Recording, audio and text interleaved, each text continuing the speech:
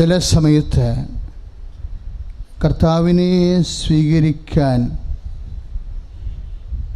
അല്ലെങ്കിൽ കർത്താവിൻ്റെ വചനങ്ങൾ പാലിച്ചുകൊണ്ട് പോകാൻ നമുക്ക് ഭാരമായി വരും, ഉൾക്കൊള്ളാൻ പറ്റാണ്ട് വരും. ചില കാര്യങ്ങളിലെ കർത്താവിൻ്റെ വചനങ്ങൾ ഉൾക്കൊള്ളാൻ നമുക്ക് ഭാരമായി വരും. അപ്പം നമ്മുടെ മനസ്സത് റിജക്റ്റ് ചെയ്യുക. അപ്പോഴാണ് ശ്രവണാഭിഷേകം എന്ന് പറഞ്ഞ ഒരു ആധ്യാത്മിക സങ്കേതമുണ്ട്.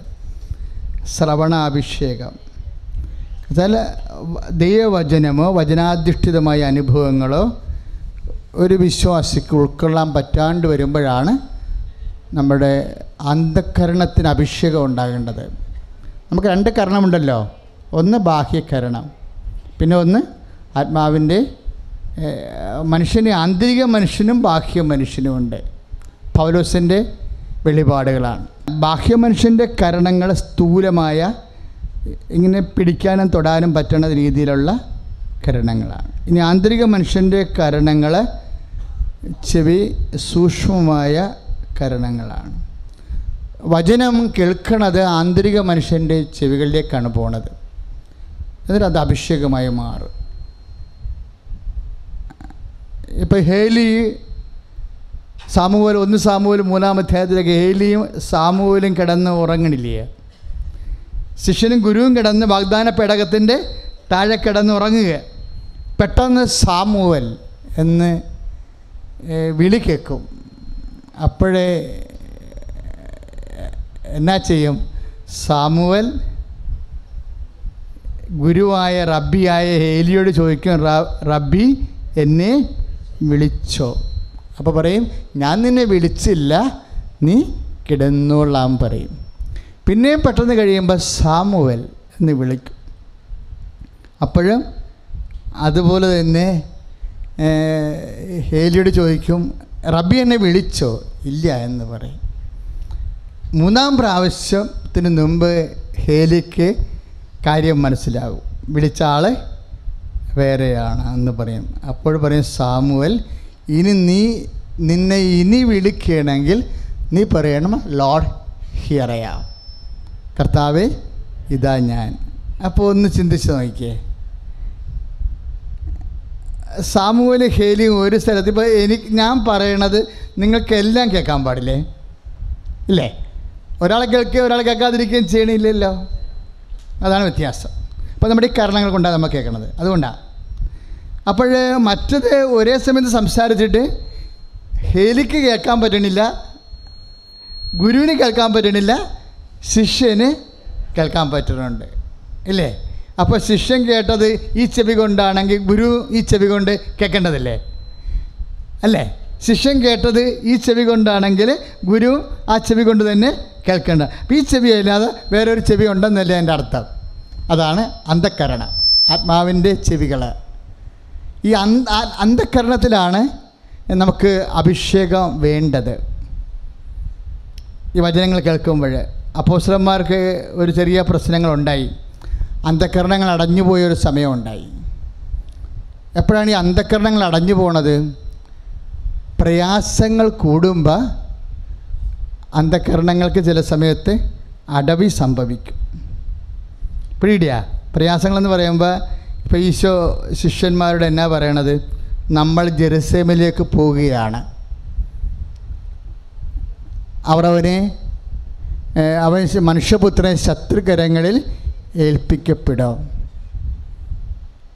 അവർ അവനെ പീഡിപ്പിക്കും, അവർ അവനെ വധിക്കും, 3-ാം ദിവസം ഉയർത്തെഴുന്നേൽക്കും. അപ്പോൾ ഇങ്ങനെ കർത്താവിൻ്റെ പീഡാസഹനങ്ങളെക്കുറിച്ച് പറയണത് കാരണം അപ്പോസ്തലന്മാർക്കത് അന്ധക്കരണങ്ങളിലേക്ക് അഭിഷേകമില്ലാതിരുന്ന കാരണം അത് മനസ്സിലായില്ല.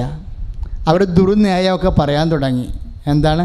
നിനക്കിത് സംഭവിക്കാതിരിക്കട്ടെ, ദൈവം കനിയട്ടെ എന്നൊക്കെ പറഞ്ഞിട്ട് കർത്താവിൻ്റെ വചനങ്ങളെ റിജക്റ്റ് ചെയ്തു, ഇല്ലേ?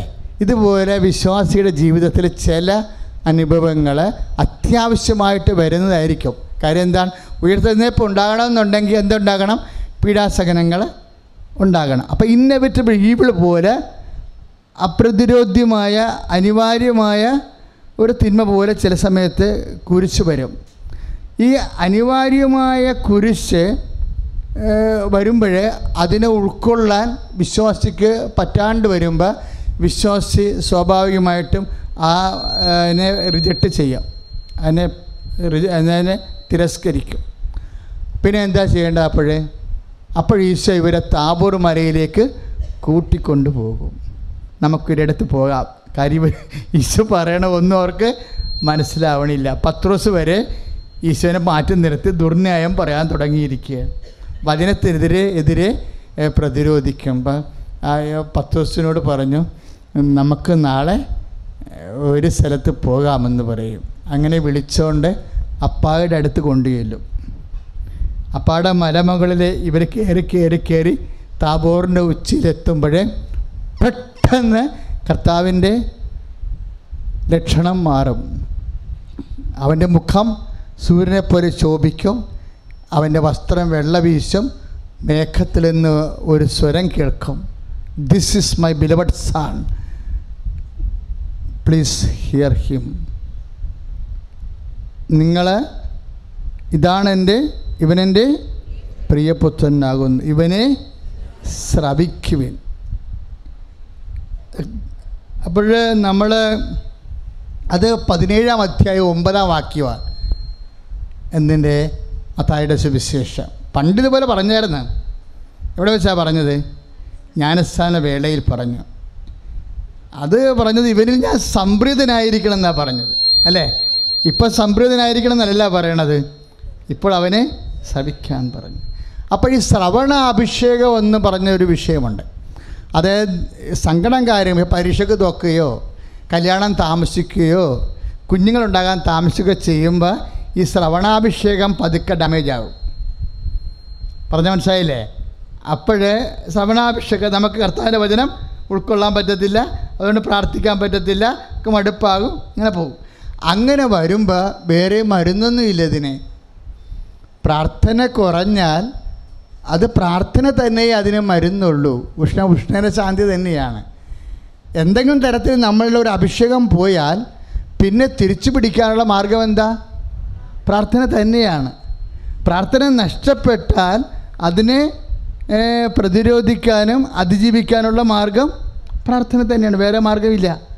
അതുകൊണ്ടാണ് ഈശോ താബോറിലേക്ക് അവരെ കൊണ്ടുവരണം. അപ്പോഴേ പിതാവ് അവർക്ക് ശ്രവണാഭിഷേകം കൊടുക്കും. എന്താണ്? ഇവനെൻ്റെ പ്രിയപുത്രനാകുന്നു, നിങ്ങൾ സംശയിക്കണ്ട, അവനെ ശ്രവിക്കുവിൻ. അപ്പോഴാണ് ശ്രവണാഭിഷേകം കിട്ടണത്. ഇന്ന് ഒരു സാമുവേലിൻ്റെ കഥ നമ്മൾ കേട്ടതാണല്ലേ? സാക്ഷ്യം പറഞ്ഞപ്പോൾ ഒരു സാമുവേലിനെ കുറിച്ച് പറഞ്ഞില്ലേ? സാമുവൽ ജോസഫ് സാംസൺ, അല്ലേ?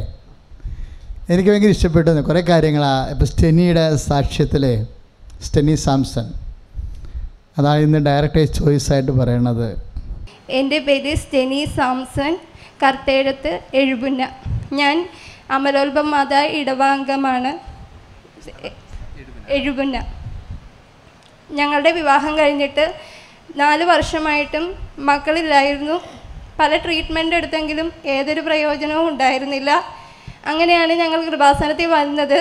അങ്ങനെ ഇവിടെ വന്ന് ജൂൺ മാസം 2017 ജൂൺ മാസം ഇവിടെ ഞങ്ങൾ വരികയും ഉടമ്പടി എടുത്ത് പിറ്റേ മാസം തന്നെ ഞങ്ങൾ മരിയൻ തപസ്സിൽ പങ്കെടുക്കുകയും ചെയ്തു. അന്ന് മരിയൻ തപസ്സിൽ പങ്കെടുത്ത ഞങ്ങൾ കൗൺസിലിങ്ങിന് പോകുകയും അവിടെ ചെന്നിരുന്നപ്പോൾ എനിക്ക് അങ്കിൾ ഒരു ക്രൂശിത രൂപം എൻ്റെ കയ്യിലേക്ക് ഏൽപ്പിച്ചു. അപ്പോൾ ഞാൻ ആ ക്രൂശിത രൂപം കയ്യിൽ വെച്ചുകൊണ്ട് വിശ്വാസ പ്രമാണം ചൊല്ലി അങ്കിളും ഞാനും കൂടി പ്രാർത്ഥിക്കാൻ തുടങ്ങി.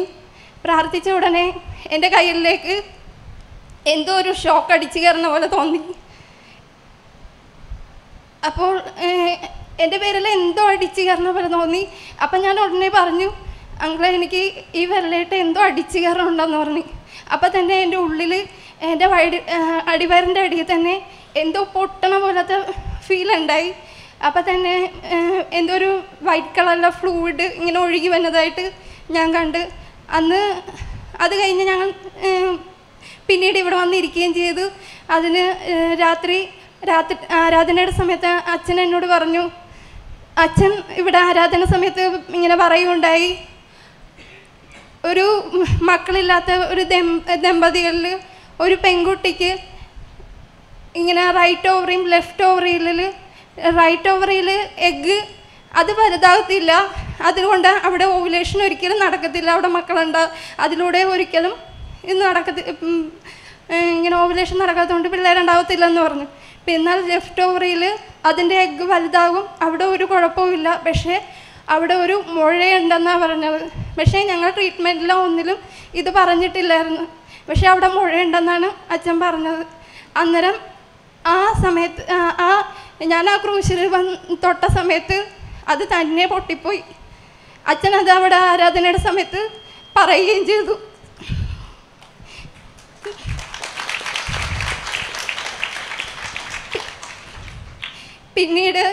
പിന്നീട് അങ്ങനെ ഞങ്ങൾ പ്രാർത്ഥനയിൽ പിന്നീട് ഞങ്ങൾ മരിയൻ ദിവസം കൂടി വീട്ടിലേക്ക് മടങ്ങിപ്പോയി. ഞാൻ എല്ലാ മാസവും ഞങ്ങൾ വന്ന് പ്രാർത്ഥനയിൽ പങ്കെടുക്കുമായിരുന്നു. അങ്ങനെ പിന്നീട് അച്ഛനെ കാണാൻ ഞങ്ങൾക്ക് സാധിച്ചു.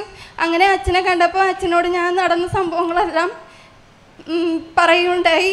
അപ്പോൾ അച്ഛൻ പറഞ്ഞു, എന്തെങ്കിലും ട്രീറ്റ്മെൻറ്റ് എടുക്കുന്നുണ്ടെങ്കിൽ ഇവിടെ വെച്ച് നിർത്തിക്കോ, അതിൻ്റെ ഒന്നും ആവശ്യമില്ല, നിനക്ക് കുട്ടികളുണ്ടാവും, ദൈവം തന്നെ തന്നേക്കുമെന്ന് പറഞ്ഞു. അങ്ങനെ അച്ഛൻ മെസ്സേജ് എടുത്തു, അത് ഇതുപോലെയൊക്കെ പറഞ്ഞു. അതുപോലെ തന്നെ ഞങ്ങൾ തിരിച്ചു പോവുകയും പ്രാർത്ഥിക്കുകയും പിന്നീട് അങ്ങനെ ഒരു ട്രീറ്റ്മെൻറ്റും ഞങ്ങൾ ചെയ്യുകയും ചെയ്തില്ല. അങ്ങനെ 2018 ജൂൺ മാസം അവസാനം ഞാൻ ഒരിക്കലും പ്രതീക്ഷിച്ചു പോലുമില്ല, ഇവിടുന്ന് ഉടമ്പടി പുതുക്കി ഞാൻ അവിടെ ചെന്ന് ഉടമ്പടി പുതുക്കാനായിട്ട് ഞാൻ ഇവിടെ വന്നപ്പോൾ മാതാവിനോട് ഞാൻ ചോദിച്ചു, ഞാൻ 1 വർഷം മാതാവ് ഇവിടെ വന്നിട്ട് ഉടമ്പടി ചെയ്തിട്ട് എനിക്ക് ഇതുവരെ ആയിട്ടില്ല, പരാതിയൊന്നും എനിക്കില്ല, എന്നിട്ടും എൻ്റെ കൈവിടുന്നു എന്ന് ഞാൻ ചോദിച്ചു.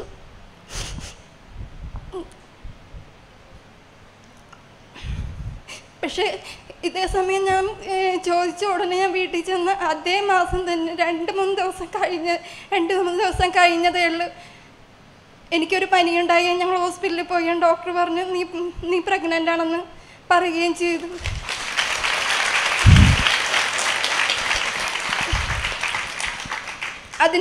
അതിനുശേഷം എനിക്ക് റെസ്റ്റൊക്കെ ഉണ്ടായിരുന്നു. എൻ്റെ മറുപിള്ള ഇടിവായതുകൊണ്ട് നല്ല റെസ്റ്റ് ഉണ്ടായിരുന്നു. എന്നാൽ ഞാൻ ഏറ്റവും കൂടുതൽ ഉപയോഗിച്ചിരുന്നത് ഉടമ്പടി തൈലമായിരുന്നു. എന്തിലും ഞാൻ ഉടമ്പടി തൈലം പുരട്ടിയാണ് ഞാൻ എന്ന് വെച്ചാൽ ഒരു ബ്ലീഡിങ് ഉണ്ടായ എൻ്റെ കൊച്ചിനെ എനിക്ക് നഷ്ടപ്പെടും, ആ ഒരു അവസ്ഥയിലായിരുന്നു നിന്നേച്ച്. വണ്ടി യാത്രയൊന്നും ചെയ്യാൻ പാടില്ലാതെ കിടപ്പ് തന്നെയായിരുന്നു. പക്ഷേ ഏതൊരു കുഴപ്പവും ഇല്ലാതെ ആ ഉടമ്പടി തൈലം എന്നെ രക്ഷിച്ചത്.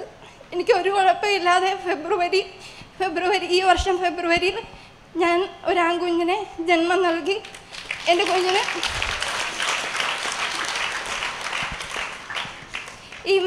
ഈ മെയ് മാസം അവന് ജ്ഞാനസ്നാനം കഴിഞ്ഞു.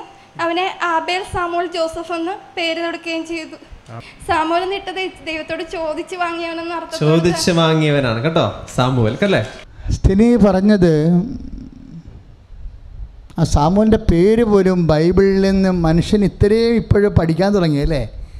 സാമുവലിൻ്റെ പേരെന്നായിട്ടാന്ന് പറഞ്ഞത് ദൈവത്തോട് ചോദിച്ചു വാങ്ങിയവൻ. എന്താ അർത്ഥമാണ്? സാമുവലിനെ ഇതുപോലെ അന്ന ചോദിച്ചു വാങ്ങിയതാ ദൈവത്തോട്. കർത്താവിൻ്റെ മുമ്പിൽ മക്കളില്ലാതെ വന്നപ്പോഴേ അന്ന വന്ന് പിച്ചും പെയ്യും പറഞ്ഞ പോലെ തോന്നിയപ്പോൾ ഇവൾ വെള്ളമടിച്ചിട്ട് ഒന്ന് സംസാരിക്കണം വിചാരിച്ചുകൊണ്ട് ഹേലി പറഞ്ഞു, നിനക്ക് എന്നാ പറ്റിയെന്ന് പറഞ്ഞ്. അപ്പം എന്നാ പറഞ്ഞ്, ഞാൻ ഇങ്ങനെ ചെയ്യണ ആളല്ല, എൻ്റെ മനസ്സിന് സഹിക്കാൻ പറ്റണില്ല, എനിക്കൊരു കുഞ്ഞിനെ കർത്താവ് തരികയാണെങ്കിൽ കർത്താവിന് തന്നെ ഞാൻ തന്നേക്കാം, എന്നാലൊരു കുഞ്ഞിനെ കണ്ട് എനിക്ക് മരിക്കണം. നാട്ടുകാരുടെ മുമ്പിൽ എനിക്ക് എന്നെ മച്ചിയാണെന്നൊക്കെ പറഞ്ഞ് എത്ര പേര് ആക്ഷേപിക്കുന്നുണ്ട്. ആൾക്കാരുടെ ആക്ഷേപത്തിൽ നിന്ന് എൻ്റെ മാനം രക്ഷിക്കണം എന്നൊക്കെ വളരെ ലളിതമായിട്ട് ഇവൾ വാഗ്ദാന പേടകത്തിൻ്റെ മുമ്പിൽ പ്രാർത്ഥിക്കും.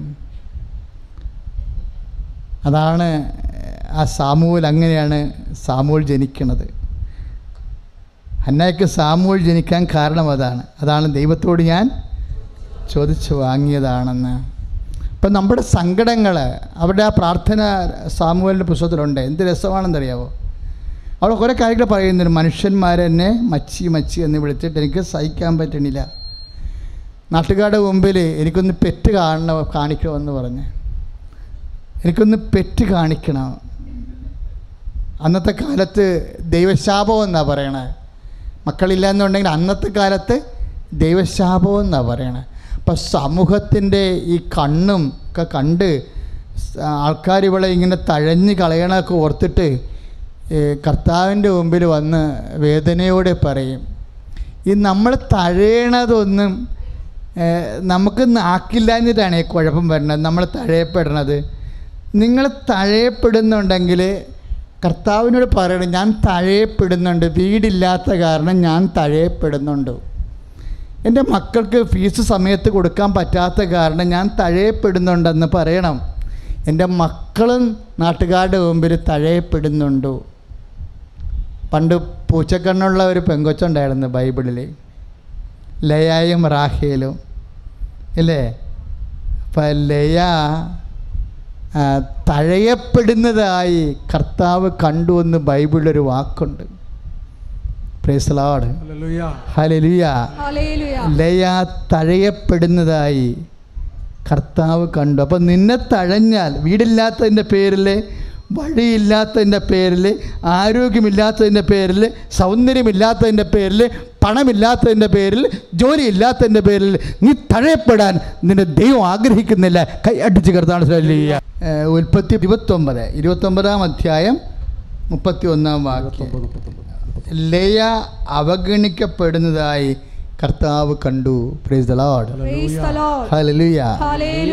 ഏറ്റു പറഞ്ഞ ലയ അവഗണിക്കപ്പെടുന്നതായി കർത്താവ് കണ്ടു. അപ്പം നിന്റെ അവഗണനകള് കർത്താവ് കാണും. എന്താ ചെയ്തത്? അവിടുന്ന് അവൾക്ക് ഗർഭധാരണ ശക്തി നൽകി. Praise the Lord. എന്നിട്ട് പറഞ്ഞ് അവിടുന്ന് അവൾക്ക് ഗർഭധാരണ ശക്തി നൽകി. ഇന്ന് സ്റ്റെനിയുടെ സാക്ഷ്യം എന്താണ് നിങ്ങൾ കേട്ടത്? സ്റ്റെനി മരിയം കൃപാഭിഷേക ധ്യാനത്തിൽ പങ്കെടുത്ത് ബ്രദറിൻ്റെ അടുത്ത് കൗൺസിലിംഗ് നടത്തിക്കൊണ്ടിരിക്കുകയായിരുന്നു. ബ്രദർ കർത്താവിൻ്റെ കുരിശെടുത്ത് സ്റ്റെനിയുടെ കയ്യിലേക്ക് കൊടുക്കുന്നു, അല്ലേ? അപ്പോഴെന്താ സംഭവിക്കുന്നത്? പെട്ടെന്നൊരു പവർ അടിച്ചിട്ടു അവളുടെ കൈക്ക് ഷോക്കടിക്കും. അത് നമ്മൾ കർത്താവ് ലൈവായിട്ട് നമ്മുടെ അടുത്ത് ഉണ്ട് എന്ന് സൂചിപ്പിക്കാനാണ് അടയാളങ്ങൾ ഇതുപോലെ കാണിക്കുന്നത്. അപ്പം അടിവയറ്റിൽ അവൾക്ക് ചൂട് അനുഭവപ്പെടും. പിന്നെ എന്തോ ഒഴുകി മാറുന്ന പോലെ അവൾക്ക് ബോഡിയിൽ ഫീൽ ചെയ്യും. ആ സ്റ്റോറി പോണ പോക്ക് കണ്ടില്ലേ? സന്ധ്യയാകുമ്പോഴാണ് പിന്നീട് ആരാധന വരുന്നത്. മരിയം കൃപാഭിഷേക ധ്യാനത്തിൻ്റെ ആരാധന സന്ധ്യക്കാണ്. അവിടെ സംഭവിച്ച കാര്യമൊന്നും എനിക്കറിയത്തില്ല, ഞാൻ അന്വേഷിക്കാറുമില്ല. കൗൺസിലിംഗ് എത്രയോ ആൾക്കാർ വരുന്നു, എത്രയോ പേരവിടെ പ്രാർത്ഥിക്കുന്നു, അതതിൻ്റെ പ്രോസസ്സ് പോലെ നടക്കും. 6:30 അച്ഛൻ്റെ ക്ലാസ് കഴിഞ്ഞ് 8 മണിക്കാണ് ആരാധന. 8 മണിയായപ്പോൾ ആരാധനയിൽ ഈശോ വന്നപ്പോൾ സ്റ്റെനിയുടെ വയറ്റിൽ സംഭവിച്ച കാര്യങ്ങൾ ആരാധനയിൽ കർത്താവ് പറയും. എന്താണ് സ്റ്റെനിയുടെ പ്രശ്നം? എന്താണ്? 2 ഓവറിയുണ്ട്, ഒന്നിന് അണ്ടം പൊട്ടണതല്ല, പിന്നെ ഒരു സിസ്റ്റം ഉണ്ട് അവിടെ. പക്ഷേ ചെറിയ വല്ല സിസ്റ്റമായിരിക്കും. കാര്യം അത് ടെസ്റ്റ് ചെയ്തിട്ട് കണ്ടില്ലെന്നല്ലേ പറയണത്, ഇല്ലേ? പക്ഷെ കർത്താവ് അത് കണ്ടു. അത് രാവിലെ 11 മണിക്കാണ് കൗൺസിലിംഗ്, 12 മണിക്ക്. കർത്താവ് അത് കൗൺസിലിംഗ് സമയത്ത് ആ സിസ്റ്റിലുള്ള മുഴ പൊട്ടിച്ചതായിട്ട് ആരാധനയ്ക്കാണ് പറയണത്. അപ്പോഴാണ് സ്റ്റെനി മനസ്സിലാക്കുന്നത് രാവിലെ ഒഴുകിയ സ്രാവം മുഴ പൊട്ടിയതാണെന്ന് തിരിച്ചറിയുക. പിന്നീട് അപ്പോൾ പ്രധാനപ്പെട്ട കാര്യങ്ങൾ മാറി, തടസ്സങ്ങൾ മാറി. പിന്നെയും നമുക്ക് പ്രാർത്ഥിക്കാൻ ദൈവം ആവശ്യപ്പെടുകയും പ്രാർത്ഥിച്ച് കഴിഞ്ഞപ്പോൾ ഇവൾ അവസാന ഉടമ്പടി 1 കൊല്ലം പൂർത്തിയാക്കും. 1 കൊല്ലം പൂർത്തിയാക്കുമ്പോഴും കുഞ്ഞുണ്ടാവത്തില്ല. അവിടെ അമ്മയുടെ മുമ്പ് വന്നിച്ചും പറയുന്നൊരു വർത്തമാനമുണ്ട്. എന്താ? എൻ്റെ ഉടമ്പടി 1 കൊല്ലം പൂർത്തിയായ അമ്മേ, എനിക്ക് പരാതിയൊന്നും ഇല്ലെന്ന്. അപ്പം അത് ഭയങ്കര ചങ്ക് പൊട്ടിയാണ് പറയണത്. ഒരു വല്ലാത്ത പറച്ചിലാണ് ആ സംഭവം. അതായിരുന്നു ഏറ്റവും അഭിഷേകമുള്ള വാക്ക്. 1 കൊല്ലം പൂർത്തിയായ അമ്മേ, എനിക്ക് പരാതിയൊന്നും ഇല്ലെന്ന്. അങ്ങനെ പറഞ്ഞപ്പോൾ ആ രാത്രി അമ്മ പ്രാർത്ഥന ഏറ്റെടുക്കുകയാണ്. പിന്നെ ഇവൾക്കൊരു പനി വരുമ്പോഴാണ്, 3-ാം ദിവസം പനി വന്നിട്ട്, പനി വരുത്തിയതാണ് ദൈവം. എന്താ, അവൾക്ക് കർത്താവ് കുഞ്ഞിനെ കൊടുത്തെന്ന് അവളെ ബോധ്യപ്പെടുത്താൻ വേണ്ടി പനി വരുത്തി. പനി ചെന്ന് ആശുപത്രി ചെന്നപ്പോൾ ഡോക്ടർ പറയാണ്, നീ പ്രഗ്നൻ്റ് ആണെന്ന് പറയണം. Praise the Lord. ആ സ്റ്റോറി എന്ത് മനോഹരമായിട്ടാണ് കർത്താവ്. മക്കളെ, ജീവിക്കണ ദൈവത്തിൻ്റെ കൂടെയാണ് നമ്മൾ ജീവിക്കണത്. കൈയടിച്ച് കർത്താവ്. ആ പരാതി ഒന്നും ഇല്ലെന്ന് പറഞ്ഞില്ലേ, അതൊരു മരിയം പ്രേയറാണത്. നമ്മളെപ്പോഴും പ്രാർത്ഥിക്കുമ്പോഴും നമ്മൾ അറിഞ്ഞാലും അറിഞ്ഞില്ലെങ്കിലും ആ പ്രാർത്ഥനയ്ക്ക് കർത്താവിൻ്റെ വചനവുമായിട്ടൊരു ബന്ധമുണ്ടാകും. അതെന്താ ബന്ധം ഉണ്ടാകണത്? പരിശുദ്ധാത്മാവിനെ അറിയാം. എന്തറിയാം? എന്ത് പ്രാർത്ഥിച്ചാൽ ദൈവത്തിരുസന്നിധിയിൽ സ്വീകാര്യമാകുമെന്ന്. അവളത് പരാതി ഉണ്ടെന്ന് പറഞ്ഞിരുന്നെങ്കിൽ അത് ദൈവ മനസ്സിന് പ്രീതികരമായ പ്രാർത്ഥനയായിരിക്കത്തില്ല. പരിശുദ്ധാത്മാവിനറിയാം ദൈവ മനസ്സിൽ പ്രീതികരമായ പ്രാർത്ഥന എന്താണെന്ന്. അപ്പോൾ പരിശുദ്ധാത്മാവാണ് ഇങ്ങനെ പ്രാർത്ഥിക്കാൻ വേണ്ടി അവളുടെ മനസ്സിൽ കൊടുക്കുന്നത്. ഇതാണ് ഈശോ പറയുന്നത്, നിരന്തരം പ്രാർത്ഥിക്കേണ്ടതിൻ്റെ ആവശ്യകത വ്യക്തമാക്കാൻ അവൻ അവരോടൊരു ഉപമ പറഞ്ഞു. എന്തിനാണെന്നറിയാവോ? ലൂക്കാ 18:1 എന്താ എഴുതിയിരിക്കുന്നത്? ഒന്ന് പറഞ്ഞ്, നിരന്തരം പ്രാർത്ഥിക്കേണ്ടതിൻ്റെ ആവശ്യകത വ്യക്തമാക്കാൻ അവൻ അവരോടൊരു ഉപമ പറഞ്ഞു. എന്തിനെങ്കിലും നിരന്തരം പ്രാർത്ഥിക്കേണ്ടത്? നിരന്തരം ദൈവതിരുസന്നിധിയിൽ നിൽക്കാൻ വേണ്ടിയാണ്. പ്രാർത്ഥന നമ്മളെ നിരന്തരം ദൈവതിരുസന്നിധി നിൽക്കും. അതിനാണ് നമ്മൾ ശരണമെന്ന് പറയണത്.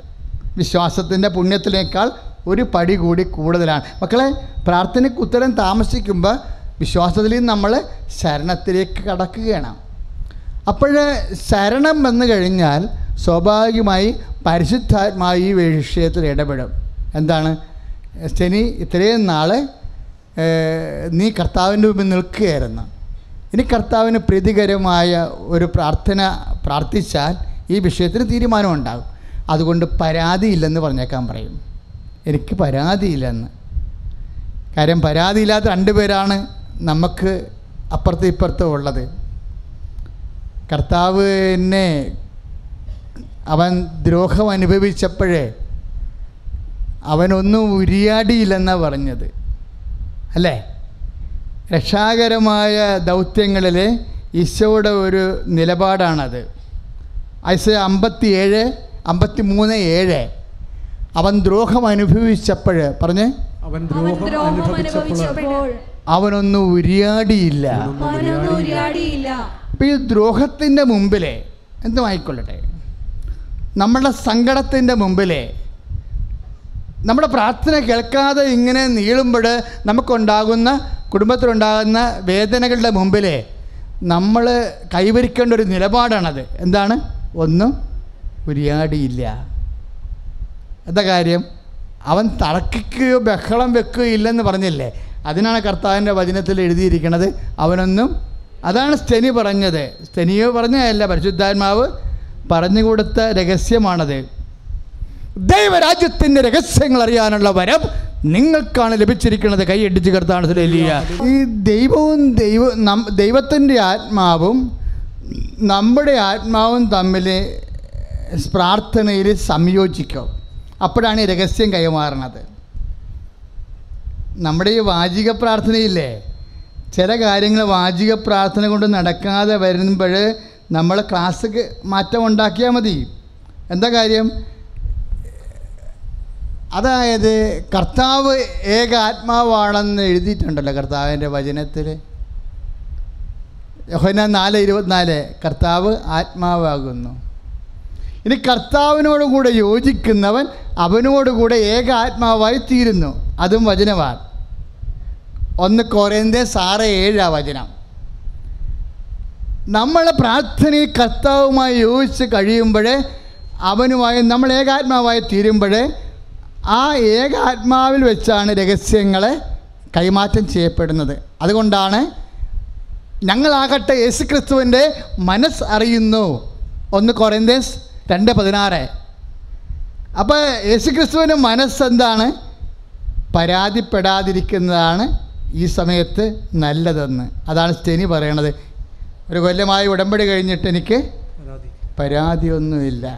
ആ സ്റ്റെനിക്ക് മാത്രമല്ല, അമ്മയും ആ ഒരു കാര്യത്തിൽ മിടിക്കുക. കാര്യം ഈശോയെ പോലെ തന്നെ ഞാൻ കൂട്ടി പറയണതാണ്. അതുകൊണ്ട് എപ്പോഴും നമ്മൾ ദൈവ തിരുസ്ഥേനിൽ നിൽക്കുമ്പോൾ മിണ്ടാണ്ടിരിക്കണം. സ്റ്റാൻഡ് ചെയ്താണ് കറക്റ്റ് കാര്യം. സ്റ്റാനി എന്നാ പറഞ്ഞത്?